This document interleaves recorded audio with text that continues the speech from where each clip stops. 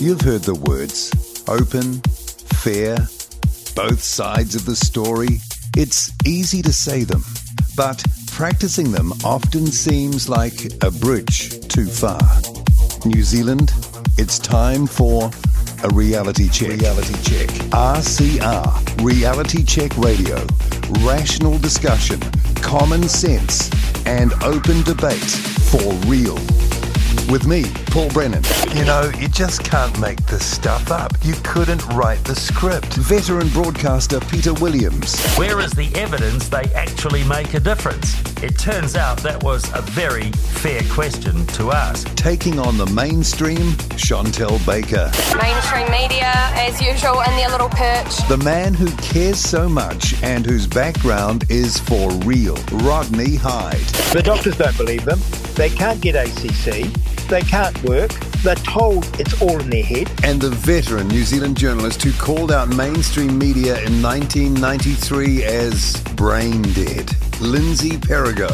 The atrophy of moral judgment is the characteristic disease of our times. The inability to see evil and the willingness to condone it and call it that and resist it, evil. This insidious wokery. Along with a raft of contributors to inform, entertain, and bring the truth back to New Zealand media. It's time for a reality check, all right. RCR, Reality Check Radio at www.realitycheck.radio. We've arrived. Gigi Foster is a US-born academic and economist. She's currently a professor of economics at the University of New South Wales. She regularly appears in Australian media, and she's authored 2 books, The Great COVID Panic of 2021 and Do Lockdowns and Border Closures Serve the Greater Good? Came out in September 2022. And she's here to talk about her observations on economic matters across the Tasman, but I think probably at a slightly smaller scale, some of them will apply here as well. So it'll be really interesting to hear what Gigi has to say. Welcome to our program, Gigi. Thanks for giving us some time. Thanks so much for having me, Paul. It's my pleasure to be on the show. 2 books in pretty quick time there. You must have been quite busy. Doing those, writing those. Yeah, no, definitely. So, and with my co-authors as well, of course. The Great COVID Panic is written with Paul Frieders and Michael Baker. And then Sanjeev Sablock helped me with Do Lockdowns and Border Closures Serve the Greater Good. They're not my only books, but they are the quickest ones to be produced, definitely. And I think really they're both very much the product of some cathartic work and some need to express my horror and despair about what's been going on the last 3 years. And I feel happy to have been able to produce them because they voice a lot of the concerns and the kind of analysis that many people used to think was the way we should approach evaluating economic policy or any kind of big policy, right? To look and see whether it's actually a good idea, whether it's actually helping people on net. And so I'm happy to have done it, and we're still selling quite a lot. And I think I'm doing a lot of speeches and events around Australia to try to open people's eyes and also just give some hope to those people who have had their eyes open already. And I should also mention, you are Best Young Economist of the Year 2019. Did you have to get up and say, I'd like to thank this person, that person, and mum and dad? Oh, yeah, of course. There was an acceptance speech. And of course, that was right before the COVID era. And since then, the Economic Society hasn't yet actually put its hand towards hosting a discussion of COVID-era policies, but I'm on the New South Wales branch council for the Economic Society, so I'm sort of hopeful. I keep trying to nudge them, hey, we need to talk about this. We need to have an event that actually addresses these issues. But as we may discuss later in the show, it's something that a lot of people really don't want to do. They don't want to evaluate the policies we've just lived through. There's a lot of pain and a lot of scars associated with that already, and it's easier for a lot of people to simply try to forget. Yeah, probably the same here and in like countries.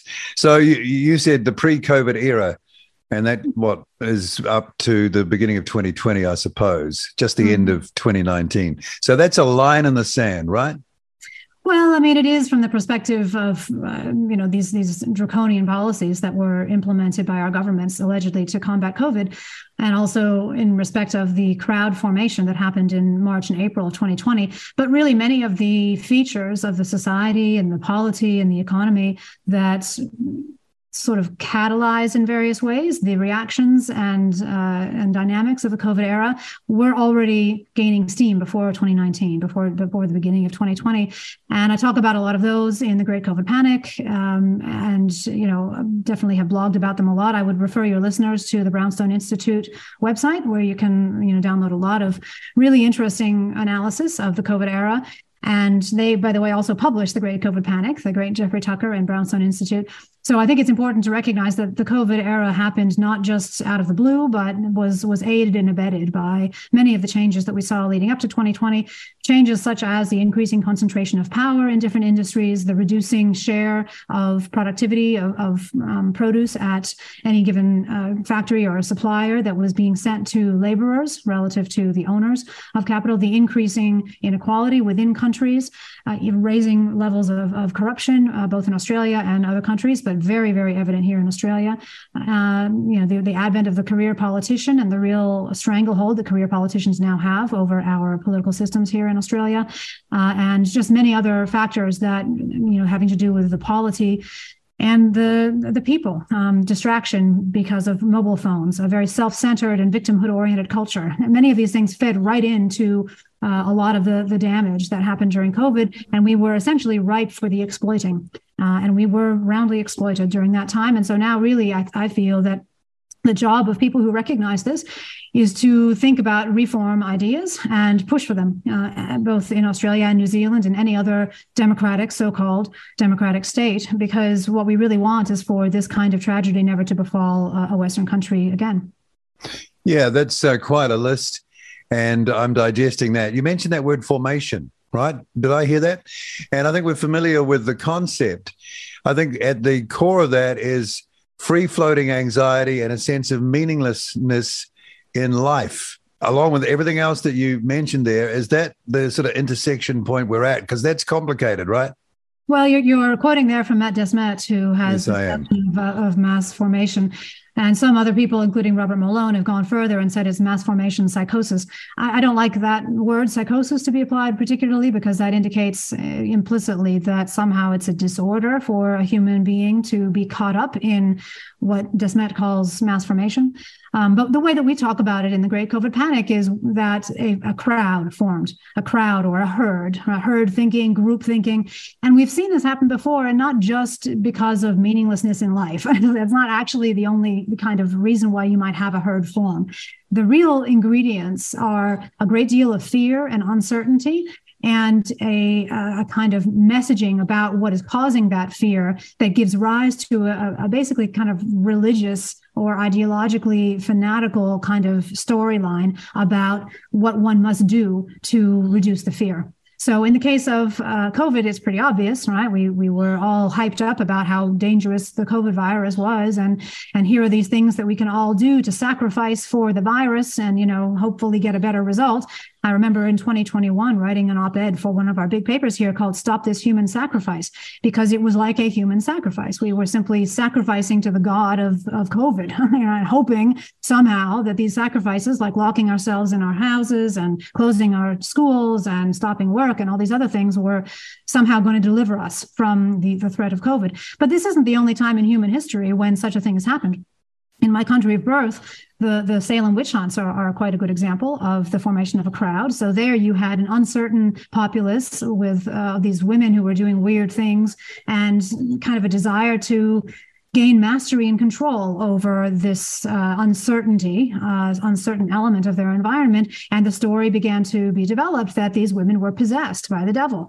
And once that kind of story really takes hold and more people join and a crowd forms, it becomes very difficult for the individual person to resist the lure of the crowd, because membership in a crowd delivers a lot of psychological benefits. You feel secure. You feel like you're with other people who are on the same page. You feel like you're valiantly defending something or working towards something. You're giving this sacrifice. So you feel that there is a sense of meaning, certainly, that you get out of that. But the price is that your mind is captured. Your mind is hijacked. to simply be a rationalization machine to defend the ideas and goals of the crowd on whatever day it happens to be. So one day it can be that the sky is blue, the next the sky is red. And on each of those days, your mind, if you are a crowd member, will be devoted to rationalizing why that's true.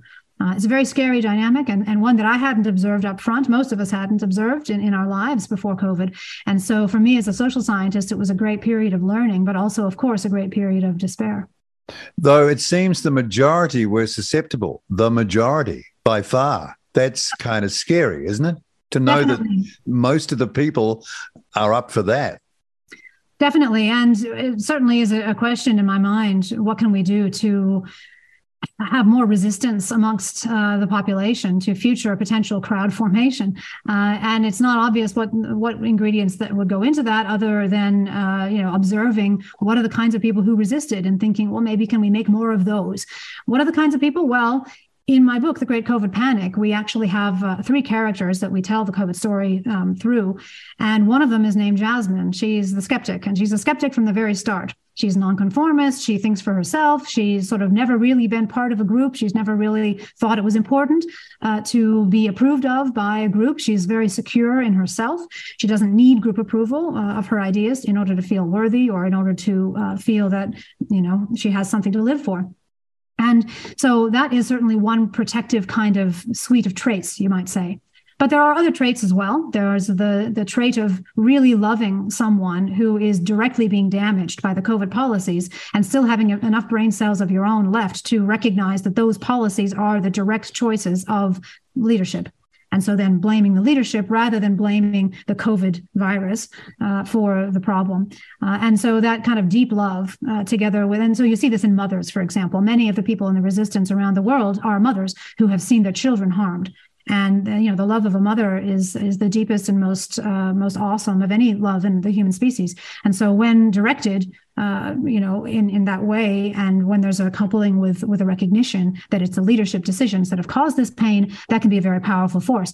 Of course, one of the issues is that now many people who are starting to maybe come out of the crowd and start to wake up and use their minds a little bit have huge incentives not to really see what has happened, partially because they did many of the things they did during the COVID era out of love. They felt that it was a loving action to support the lockdowns and keep their kids out of school. Why loving? Because they were supposedly saving lives, right? It was supposedly loving to let your mother die alone in a nursing home, supposedly, right? It was supposedly pro-social and altruistic to get the vaccines.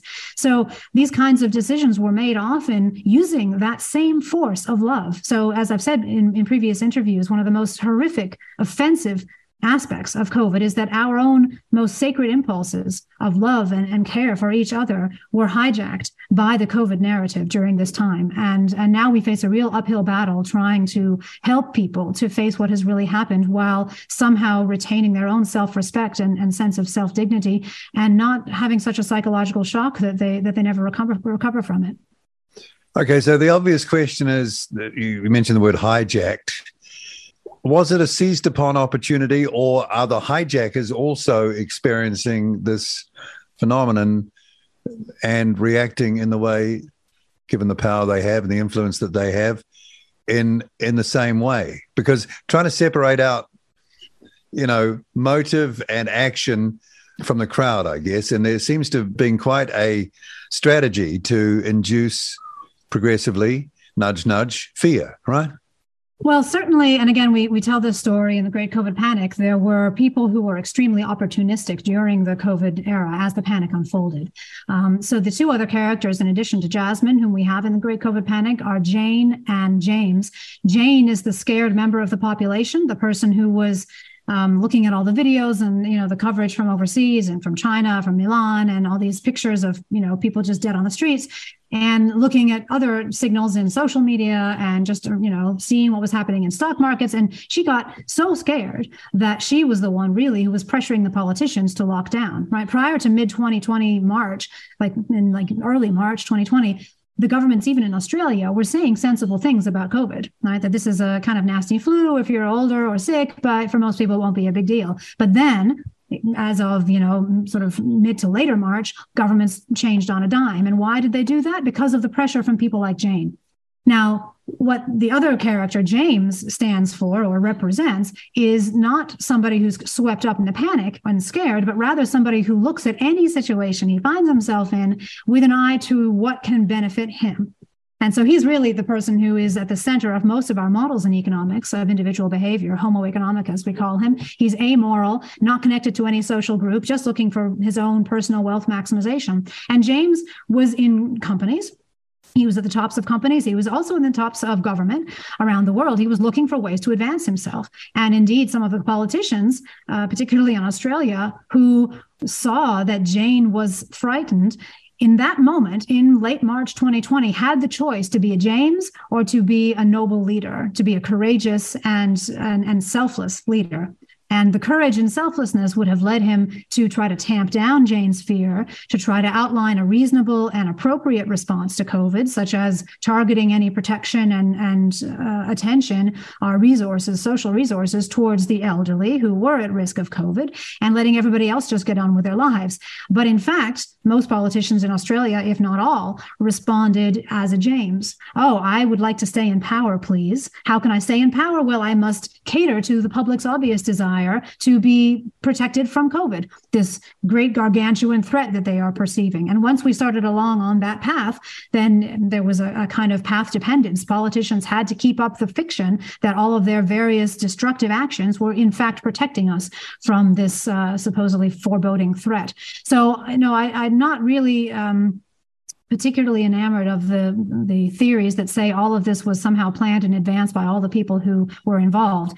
Sure, there were some networking conventions, lots of them, in fact, before COVID. And that was one of the features of the pre-COVID era. There were these Davos meetings amongst lots of leaders around the world. And yeah, they rubbed shoulders. It was basically just a lot of networking. And people who are powerful absolutely will do deals and have agreements, casual ones, with other people who are powerful if they think that it will help them retain and extend their power, right? Power is a hard drug. People will do anything to try to keep it and grow it. So certainly that happened. But judging by what politicians were saying right before the lockdowns, 2 weeks before, the politicians were reacting to the population's fear on the ground.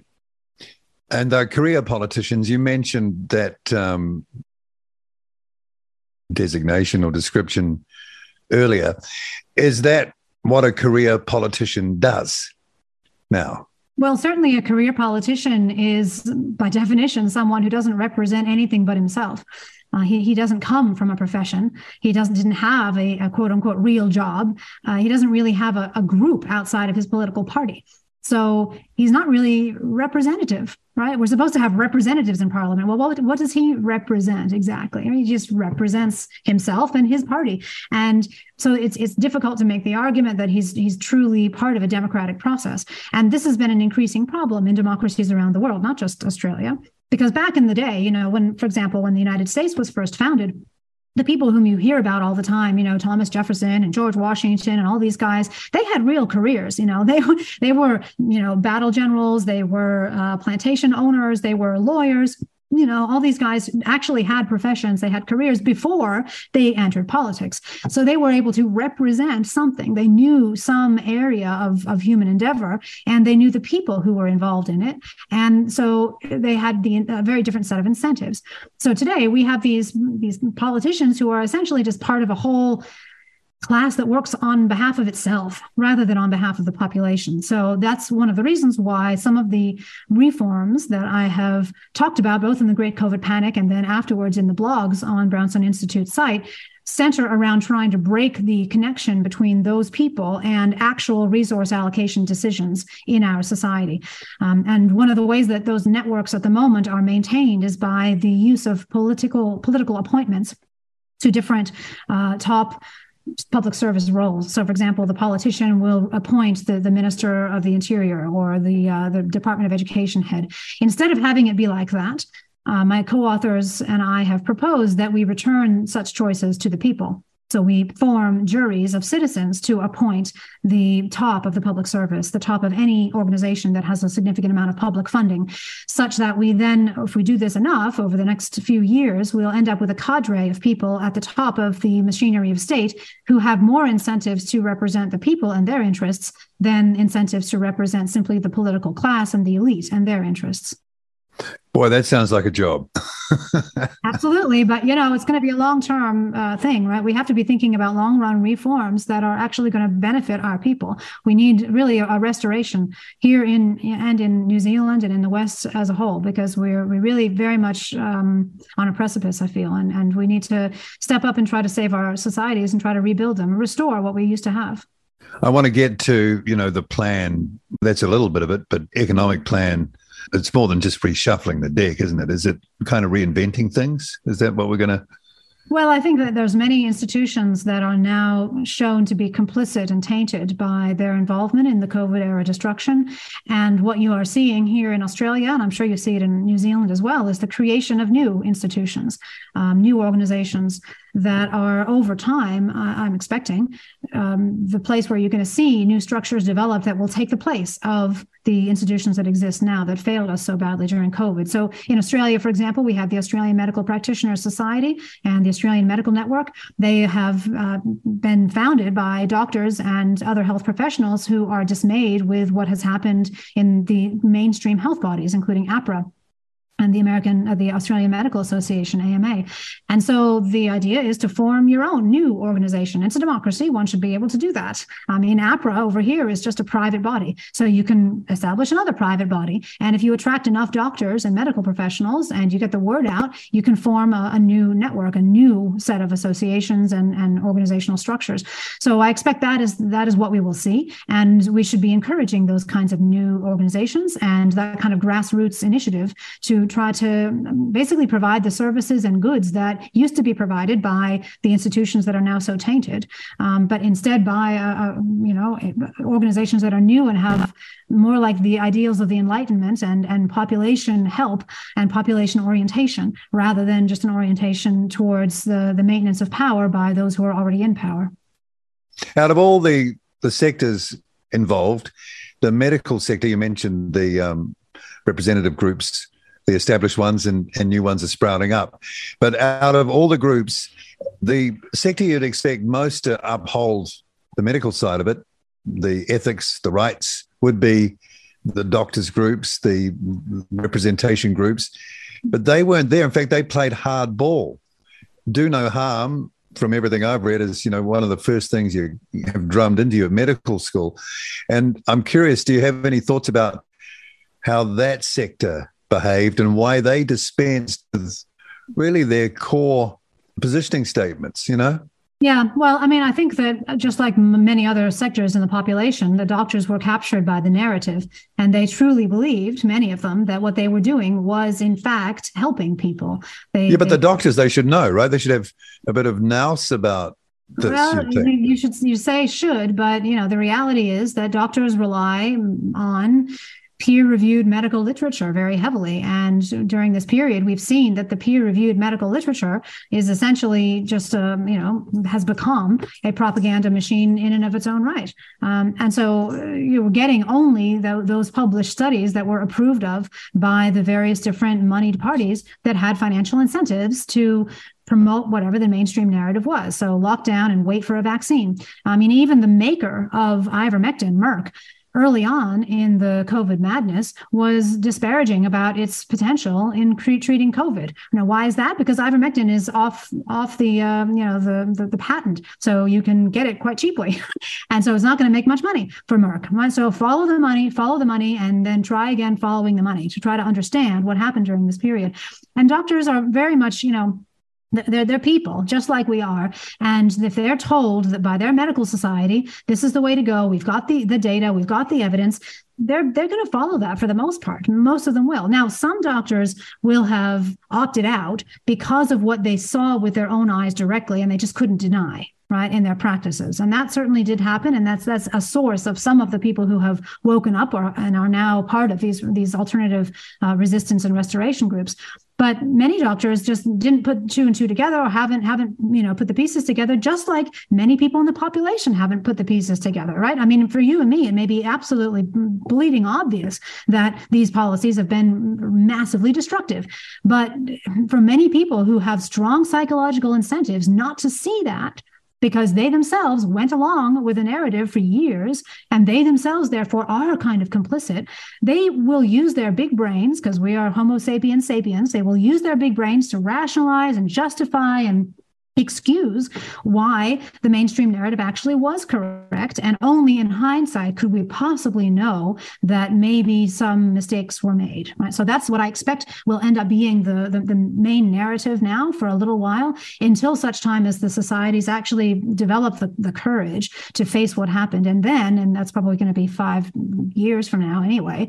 And at that point, we're going to need to have a system for restoring trust and facing what actually happened, acknowledging the pain, courting the possibility of some apologies and some real, pain the other direction. So a little bit of justice would be nice. Now, we never in history have seen a sort of an example of this kind of global destruction where there has been true justice, and I don't really expect full justice to be meted out. And in most cases in history, you see that the people who were the victims of such horrific destruction end up having to just pick themselves up in the corner and go on.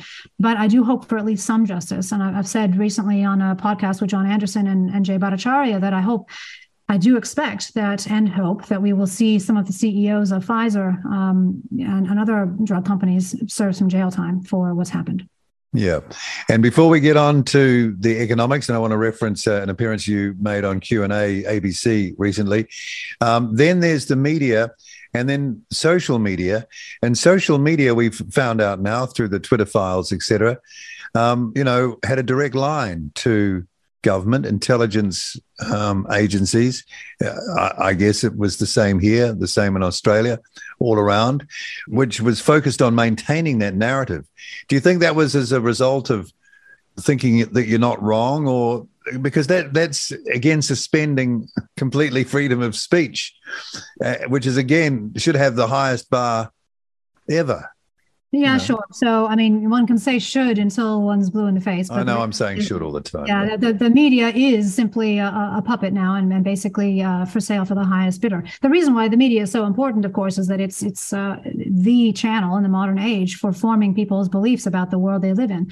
There's so much information out there all the time. People have to just they're deluged with information. They need some kind of distillation mechanism, and the distillation mechanism they often use is the media. They just go to find whatever messages are on the media, and because that messaging then forms their view of the world and makes them then support or fail to support various different policies, the people who are making the policies have a huge incentive to send messages that are slanted in their favor, and companies do as well, right? So any company that stands to earn money from a particular view of the world that the population may hold will, of course, wish to put pressure on the media, and they will. They'll simply offer money for various and other kinds of favors for various messages to be taken off or included or slanted or whatever. So you should definitely see most mainstream media today as simply a bought service, and the creation of one's own view of the world should not be based on what the mainstream media says, because that is not an unbiased or in any sense objective or balanced or reasonable view of the way the world actually works. Okay, so speaking of mainstream media, I think it was on March 14th, you're on the ABC Q&A show. I've watched a few of those over the time. They can be quite entertaining.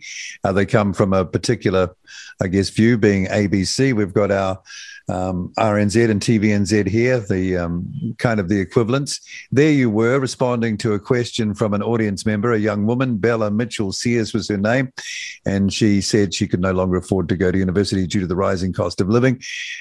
You picked up on that question. I think she might have specifically asked you, and then you sort of kind of went through why that is.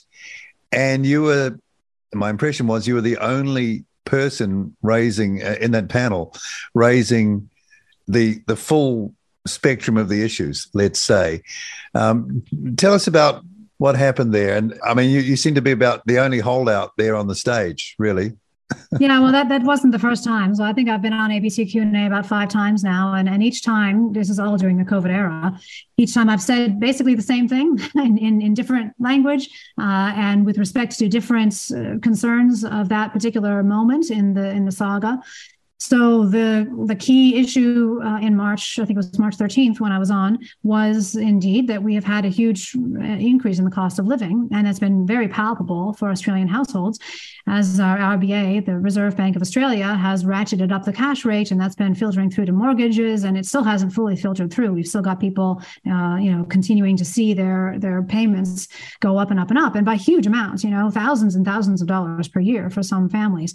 Only about 30% or so of Australian families actually do have a mortgage on which this kind of money is due, but still, that's a large chunk of the consumer public. So I knew that was probably going to come up, and I saw it as my job to point out the obvious fact that if you go through several years of economic management in which you're keeping interest rates very low and you're creating lots of money and you're putting a pause on a lot of economic activity, then you're probably going to end up with a lot more money floating around in the system than you really need, which is the definition of inflationary conditions. And so we're going to have the fruits of that. And that is what we have, not only in a monetary sense, but also in a real sense, because the pausing of the economy was what caused the supply chain snarls, as they are, I think, referred to in the mainstream media, the destruction of productive links between upstream and downstream suppliers and wholesalers, retailers, and consumers. All of these links in normal times go unobserved. They're pretty much invisible, but they're extremely important to the operation of a healthy economy. So when you destroy them or threaten them by simply telling everybody they've got to down tools, stop work, and then leave people like that for months and months and have an uncertainty over everybody's head that, oh, well, we're not sure this might go on for even longer, or maybe it's open up, now it's closed, open up, closed, open, closed up, now it's in your region, it's open up, now it's closed. It's a ridiculous situation for businesses to be in. So they are, of course, going to make decisions that are in what they hope are in their best interest, which often means changing industries, closing businesses, trying something different to make your livelihood. And so you're going to change the economy. And it takes a long time for links to be reformed and to recover that healthy economic situation where you have lots of highly productive but invisible links between upstream, downstream suppliers and all the other people in the economy. So we are still seeing higher real costs of getting goods to people because of what we did during the COVID era. So there's the monetary side and there's the real side, and all of it is bad for our current cost of living. And mind you, that's not the only thing that it's bad for. We've also accumulated hundreds of billions of dollars more debt. And that debt will have to be paid off at some point in the future. And those payouts will crowd out other line items that the government would otherwise be spending on. And that's everything from roads to hospitals to education, anything that helps people live longer and happier lives. So we have directly damaged the lives of our children by these ridiculous policies that did not create any benefit. In fact, in my book with Sanjeev Sablock, Do Lockdowns and Border Closures Serve the Greater Good, we estimate that the value of the costs of lockdowns was at a minimum 68 times the value of any benefits they could possibly have delivered. So that's a pretty big number. 68, yeah. That is a big number. Pretty big number. Okay, well, like I said, the other people on the stage with you weren't going where you were going. You'd be used to that now, probably. Very much so. But I don't mind. I mean, I always say yes when the ABC Q&A people ask me to be on, because I feel it's an opportunity to give voice to the, probably hopefully increasing share of the Australian population who've smelled a rat with the COVID policies and actually want to hold the people who made these disastrous decisions to account. Okay, so what's the path out then, considering there could be years of damage to deal with? How long is it going to take? Our generation's going to be, worse off than others for a while. And what would the plan be if it was up to you? So Speak to that, please. So certainly I think that the first number one thing to recognize is that governments and bureaucracies are the culprits, the main culprits, and actually pushing the button on these decisions. As much as the media were also a problem and the population fear was a problem, the people who actually made the decisions are people who essentially have not yet been held accountable for them. So, and you're seeing that start to percolate through the consciousness here in Australia with increasing calls for a royal commission, for example. I don't think a royal commission will really achieve much, but it's certainly something we must do because it's in the tradition of Australia to investigate in that way when something is perceived to be, problematic. Well, I'll just say that we've got a royal commission that's been promised here, but the thing about that is its terms of reference avoid basically the very crucial questions and aspects. Yep. So as you just indicated, for that reason, and there's other reasons too, I don't expect a lot of actual progress from a royal commission, but at least it would be a signal that the Australian population are at a point where they're ready to actually consider reforms. And then I think really it's number one to get the government to reduce its span of influence. It's just completely gone overboard and needs to be brought back into its lane. So government should be about supporting populations and businesses to go about their business and provide some safety nets where necessary, but not the extent of the overreach. And we should have pledges from our governments around the West that they will never engage in these kinds of draconian restrictions of freedom ever again. Getting that kind of commitment is going to be difficult when all the politicians are, career politicians who are not interested in limiting their own power. Nobody who's been in power is ever interested in that. And for that reason, I do think it's possible that we'll have some violence, even in the West. You're certainly seeing violence now in the developing world. I hope we can avoid that in the Antipodes, but I'm not 100% confident we can. This is why I have proposed the citizen juries with my co-authors, because it would be a solution to return some power to the people gradually as we appoint more and more individuals to top roles in the public service. We would get more and more decisions made more on our behalf rather than on the behalf of the elites. And so there might be a possibility, there might be enough political will to actually get that passed. But, that's a slow process. As I say, I expect there's going to be more local organizations to do various things, whether it's provide health, which at the moment, health insurance and the whole health sector is basically oriented more towards keeping people sick and dependent upon the latest production of the biopharmaceutical complex. So what we really need is an actual health system, a system of keeping people as healthy as possible. And so I've had some conversations here with some of our groups that are thinking about having alternative doctor registration and certification processes and alternative health insurance systems where what would be insured would include things like Chinese traditional medicine or massage therapy, but not the latest and greatest, supposedly, biopharmaceutical pill. So, that kind of change in the direction of actual health. And certainly there's a huge piece in education where we need to get people activated again and realize that they themselves, the guy on the street, has a responsibility for continual vigilance and oversight of people who hold power in his society. You can't just give power to people and then turn your eye away. This is what happens when you do that, what we've just lived through. So we must try to reactivate people. And how do you do that? Well, you point out the pain, you point out the destruction, and it has to get pretty bad for people to really, be budged out of their inertia and their kind of apathy. Certainly we have that in Australia big time. There's less of it in the US, my other country. So I see a little bit more progress in those areas. I think that legally, we're going to eventually see some lawsuits to try to seek damages for some of the horrific decisions that have happened, including the vaccines, by the way. But that's going to be a while in the future. But certainly if people are interested in joining the legal resistance and restoration, I think that would be another thing to consider. And in general, I think it's a time to focus on community strength and doing what you can in your patch to open people's eyes, because people do not just wake up en masse. They wake up slowly, person by person, from a kind of crowd dynamic like we've seen during COVID. So you can do your part by having conversations, small ones, at the supermarket, meet people where they are, pick up on, why do you think that? Or what makes you believe that happened? Why would you want to support that? What's your reasoning? Just ask them respectfully and try to engage them, try to give them resources to try to open their minds. It's a very slow process, and this is why it's going to take years. And we are going to have, as you mentioned, a generation of children who have been held back back and horrifically hurt by some of these policies. Some of the early studies now of the cohort of people who were born during COVID are showing humongous drops in IQ, like a standard deviation drop in IQ. And that's just IQ. That's not, soft skills, empathy, the kinds of things that actually make for a good person. So I'm expecting a lot more sociopathy, psychopathy, and general learning disability in that cohort of kids. Those people have been permanently damaged, I'm afraid. And you can't make up some of that kind of loss later in life, because the window of 0 to 3 is precious and doesn't recur. So there's just a huge amount of damage to recover from. I don't think we've ever seen this much damage, certainly not in peacetime in Australia, and not in New Zealand either. So, the task lies ahead for us to collectively figure out how to rebuild our societies. As people wake up, they could become angry.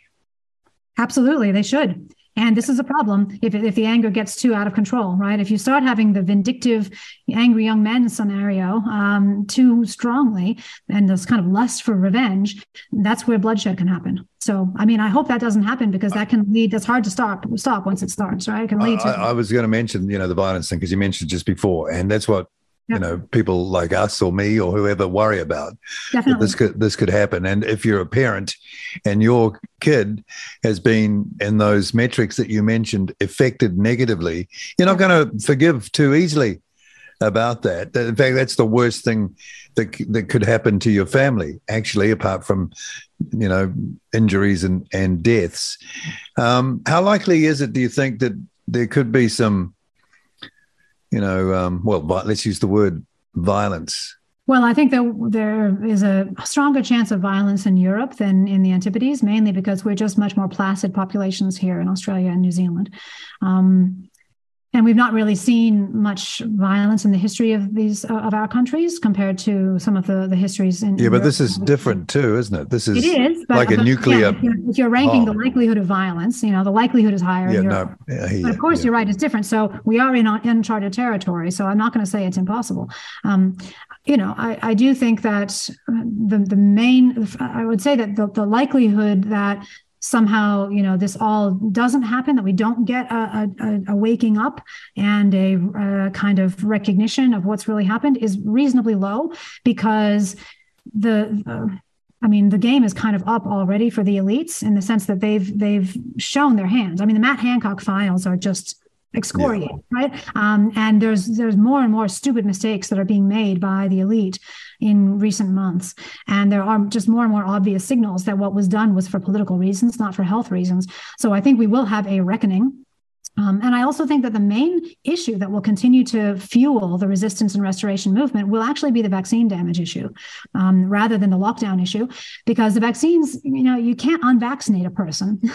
and people now kind of are cognizant of the fact that this poison remains in their system, potentially doing ongoing damage. And it looks now from the data that something like 10% of women who would otherwise have had a healthy child had a miscarried child because of being vaccinated. And that's a huge number of kids, right? And so that's that kind of damage to your pregnant women and your children, and ongoing damage to yourself that you can't immediately undo. That's a very powerful driver. Of course, I hope that there will be treatments and protocols developed that are very effective in reversing the damage of the vaccines, but they're not yet being really widely advertised. There are a few protocols like that hopefully your audience members will be able to be directed to, but I hope that more of those happen and that they get pushed out more, because there has been just a horrific human body count attributable to these vaccines.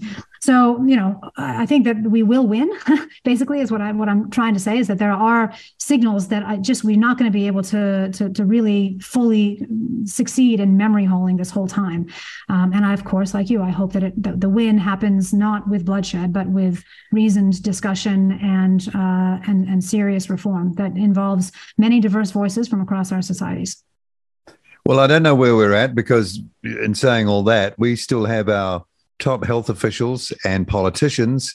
Just 2 weeks ago, our Prime Minister and Minister of Health were on TV news getting their new vaccine, their new booster. We've got the former Director General of Health recommending it. We've got the leading epidemiologist saying, hurry up, the fourth wave's coming, you need to do this. And they're still pushing masks. Yeah. So, Doesn't seem like we've got anywhere. I know. But New Zealand is behind, just like Australia is behind the other countries in the West. Yeah, right? but they hear the news. Yeah, Gigi, they know what's going on. They talk to the politicians. Sure, the politicians do. But they, again, what did I say before? Anybody in power will do basically anything to stay in power.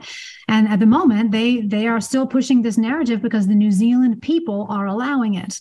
The New Zealand people are not pushing back enough. That's a good point. En masse, right? I mean, if the people start to rebel, then the writing is on the wall for the politicians. There's 99% of us and only 1% of them. Right. So the key thing is to wake up people in the population. That's why I say that the audience members' job should be thought of. I mean, what can they do? They can locally try to have conversations with people on the street, your neighbors, people at your church, whoever, to try to wake them up to what is happening and to resist these attempts at more power and more, solidification and consolidation of the elite's position in our societies, because they have betrayed us. They have created destruction, and they should be taken out of power permanently. And you see in Europe, several countries are already saying that the vaccine is not a good idea, right? They're no longer recommending the vaccine. So that will filter through eventually to the antipodes, but we're always a few years behind, right? So it may be another year or two that we continue to see. Well, if it's not reported and it's not in the media, then no one's going to know. Well, this is where your radio station comes into the... Well, that's right. That's right. Right. And other independent media. So I just wish you all of the best luck in trying to penetrate the channels and get into people's homes with these kinds of messages, because this is what they need to hear. And these are not, we aren't people who are, crazy conspiracy, tinfoil hat theorists, whatever label you want to put on us. We are free-thinking people, free-thinking, good people who are genuinely afraid for the fate of the West, and certainly the fate of our societies, and really want to rebuild in a way that will preserve and protect our lives. And that's what we're on about. So we wouldn't be doing this if we didn't believe in that stuff. And, there is sense-making, much more sense-making in the resistance and restoration movements than there is in mainstream media. And people just need to open their minds to that now and try to face the very painful truth. Got to ask you about your experience with these sort of like World Economic Forum types. I know you haven't been to Davos. Yeah. You probably couldn't afford the private jet, I suppose. Well, I've never been invited, but I was invited twice in a row to something that they call the ADC Forum Leadership Retreat in Brisbane. ADC stands for Australian Davos Connection. And I went, because why not? I want to observe what this stuff is like, right? And it's an opportunity to speak my mind. And both times, these were 2 years in a row, I think maybe 2020 and 2021, or maybe 21 and 22, something like that. And both times I was able to speak perfectly freely on the panel that I was on, and I was able to observe the other people there. Now, this is, mind you, a conference where the registration fee is $8,000. There's a spousal registration fee of $5,000. And they fly in all these, fancy pants people to give keynote addresses on space and AI and, this sort of stuff to wow all of the attendees. And the main job of the conference organizers, I think, as they see it, is to give the attendees a good time, make them feel as though they are able to solve the world's problems, basically flatter them in every way possible, and allow them space to connect with other powerful people and rich people. And so it feels like an old boys club kind of school reunion on steroids. That's basically what it feels like. And you got all these guys who are owning newspaper companies or, big, huge property developers or, a huge empire in some other industry. And, they're all kind of slapping each other on the back and, hail fella, good, well met. And, oh, did you know about the such and such? Oh, take my card and blah, blah, blah. I mean, it is just like a networking convention. Right. And so that's basically what I think is going on at Davos as well, for the most part. Now, over the last 10, 20 years, probably 15 years or so, is the creation of this kind of globalist network. Now, Klaus Schwab himself is just a trumped up conference organizer, but he mans the clubhouse. He puts together the clubhouse. And so these rich people come there because that's just where they've coordinated on to come and see what kind of deals can be struck in order to try to preserve their power. So yeah, that's just a natural thing that people in power will do. Remember, power is a hard drug. People throughout history have lied, cheated, killed their own family to stay in power. So do not be surprised when somebody in power finds ways to try to retain that power. And that includes making deals with other people. So if you call that a conspiracy, fine, or just call it a collaboration or a collusion or whatever you want to call it. People will take opportunities as they can to maintain their power. So that is definitely what's happened. And the powerful now who are seeing some of the writing on the wall with the Matt Hancock files and, the CDC admitting that it just lied blatantly to people about tracking the adverse events of vaccines and these other kinds of stupid mistakes. Those powerful people who are really smart are going to stop going to Davos because they are going to want to distance themselves slowly from that group of the elite that they know are eventually going to be circled by the rest of the world who have realized, the rest of the West, who have realized that those are the people who have betrayed us. So be interesting to see that's how I see it. Be interesting to see who the early dropouts will be from that. So just to wind up, I guess the real practical stuff for listeners right now dealing with, mortgages going up and, like you say, thousands of extra dollars a year, tens of thousands for some. Yep. Eggs are $12 a dozen now. I keep banging on about that, but that's how they used to be 6 or 7, and so it goes. Inflation, the Reserve Bank here is upping the official cash rate on a regular basis more than ever. The target is, I think, 1.5% to 2%. Normally, we're at just on 7% at the moment, maybe a little under the next forecast, and there's another rise to come. So how long do you think this will go on? Is it going to stay brutal for a while? People need to plan. They need to decide and they can only take so much. Is this something that will be over in a couple of years, or is this just going to keep on the pressure on and sort of be unrelenting for a period? What are your thoughts on that? Well, I don't have a crystal ball, and economists have a reputation for predicting 9 out of the last 5 recessions, right? So we're not exactly renowned. Okay, with that in mind, though. Yep. With that in mind, I don't think that it's going to resolve in the next year. I think we are going to continue to see reasonably high inflation, but I do think that the RBA over here, like your Reserve Bank as well, has been ratcheting up interest rates and keeping a very close eye on lots of the different markets, and will probably continue to ratchet them up a bit more. But probably, hopefully we're not going to get the kind of skyrocketing inflation rates that we saw, for example, in South America during the South American crises, where you'd have to have a whole wheelbarrow full of money just to buy a stick of butter, right? I don't see that happening.